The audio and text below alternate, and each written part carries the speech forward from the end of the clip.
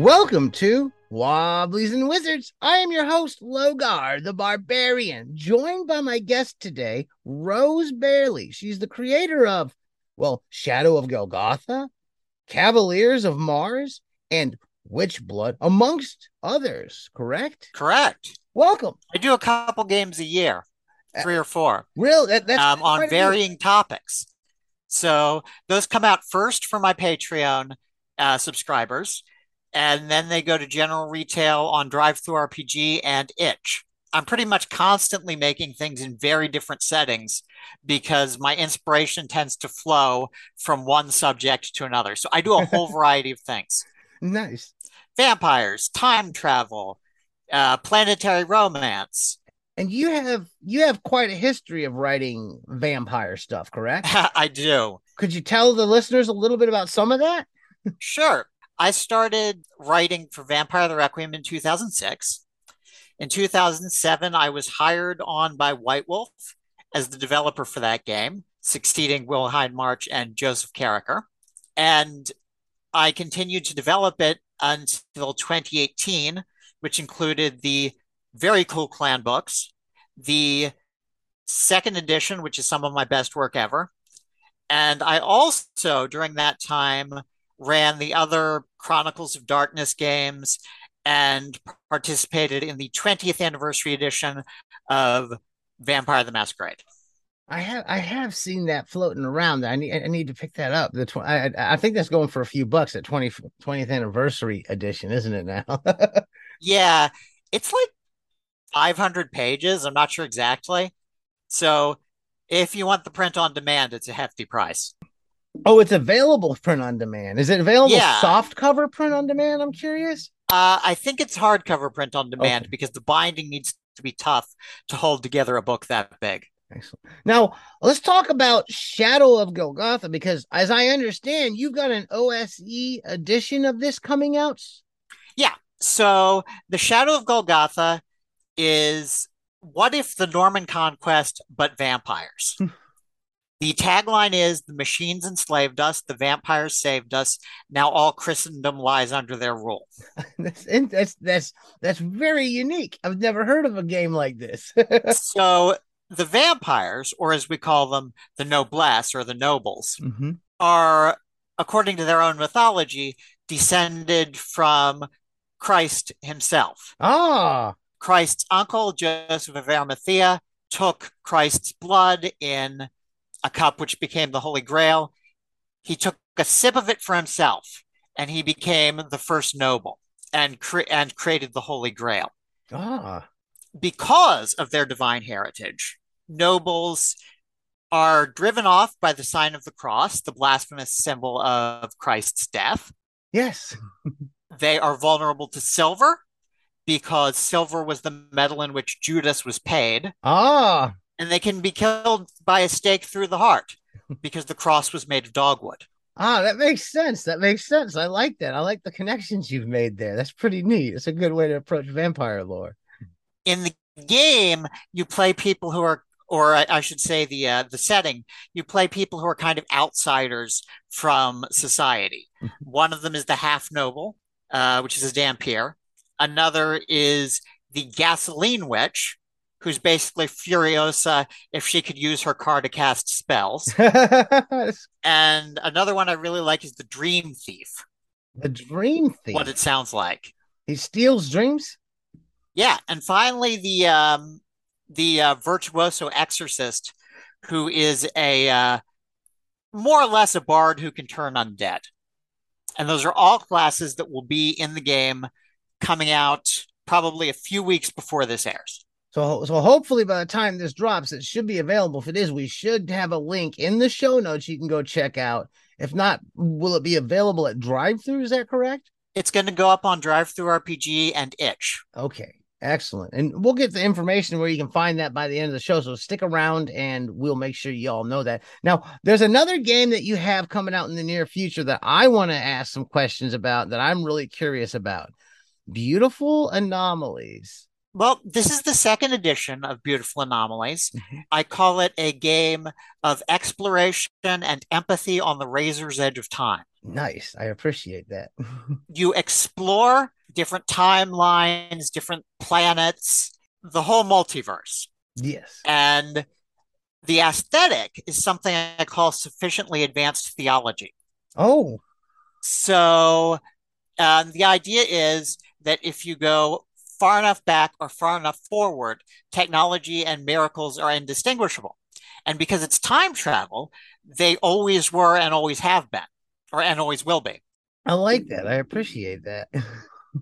There's a whole variety of stuff in the setting chapter. There's union Nice. conflicts, angelic watchers from outside time who view time as the Akashic blockchain, Hmm. monsters like the Kirugans, who are dark matter wraiths who steal organs. Oh my. Yeah, there's a lot of stuff in this book. I'm curious what kind of character classes are available to play, or is it a class system type game, or is It it something else? it's a very loose class system. There are three archetypes that are based on your experience with wandering through time. Oh, They are innocent, adventurer, and stranger. I see. Innocents are people who are new to traveling time and space and view everything kind of wide-eyed. Adventurers are people who are experienced with exploring. They tend to be carrying a few mementos. They handle dangerous situations with a cool head, etc. And strangers are people who can never go home because they've become too outside of things by their travels. Now, these Oh, aren't necessarily power levels. yes. Um, Innocents can have theotech powers or whatever from the get go. It's more about how you relate to the multiverse you're exploring. Interesting. So I know that when we were talking previously, one of the inspirations you dropped was Sapphire and Steel, which I'm a big fan.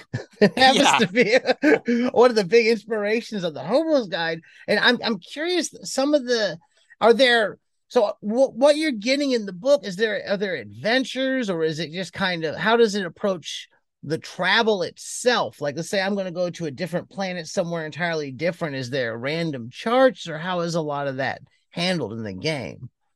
Well, one of the cool things is that the game comes with a set of worksheets Mhm. that give you narrative prompts to fill out. Ah, So they're divided into categories. The doom, which is the bad thing that's going to happen to everyone if the heroes don't intervene. oh no.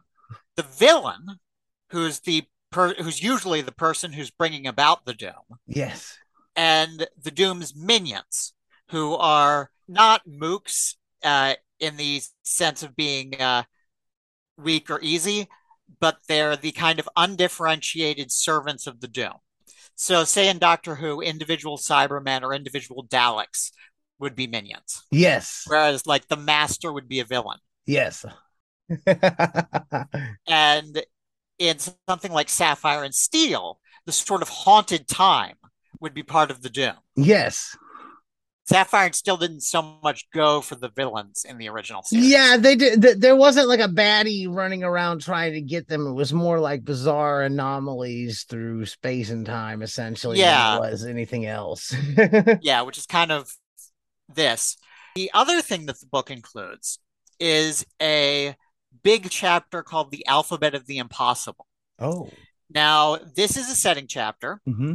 It consists of sort of a fake Wikipedia or a Hitchhiker's Guide to the Galaxy of alphabetically arranged, cross-referenced setting elements. So that's designed so that you can sort of flip to a random page in that chapter and get a ton of ideas right off the page. So when it comes to like handling, I'm curious about like when it comes to the equipment and stuff like that. Like you've got a lot of different times and a laser gun, stuff you might have in the far future may not be as equal to what you might find in the Stone Age, perhaps. So I'm curious how some of that was approached. Equipment is largely tools that you can use for your character's other abilities, Mm-hmm. which we call hooks, as in plot hooks. Oh, Basically, equipment just enables you to use those things in new ways. okay. The permissions, as they call them in Fate. Okay. Now, what is the actual system itself like, mechanically speaking? So it's a really neat thing that I used in another game in the Shadow of Golgotha setting, which was called Miserable Secrets. Mm-hmm. I call the system the discovery engine.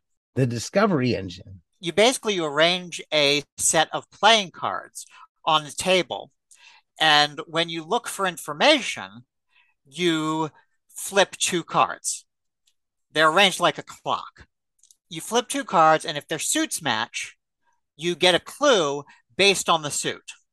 Okay. So, like, hearts are social stuff, spades are daring actions, and so on. It plays very much like the traditional card game memory or pairs or concentration. And that's how you gather clues. And conflict, which we usually call crises. Crises are where you can use your investigative actions to actually defeat bad guys.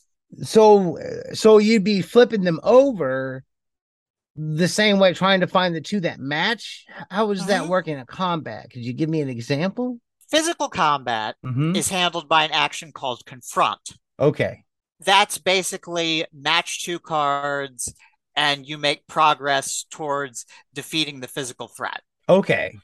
But the idea behind how crises work is that not all characters will be in fight mode. Yes. Maybe none of them will be, but say one of them is fighting.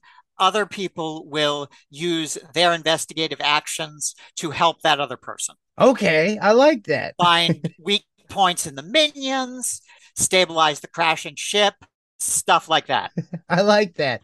I feel that the subject matter that you're kind of approaching isn't exactly suited for a high combat role playing game. It's not exactly like you like what is BattleTech or something like that. Yeah.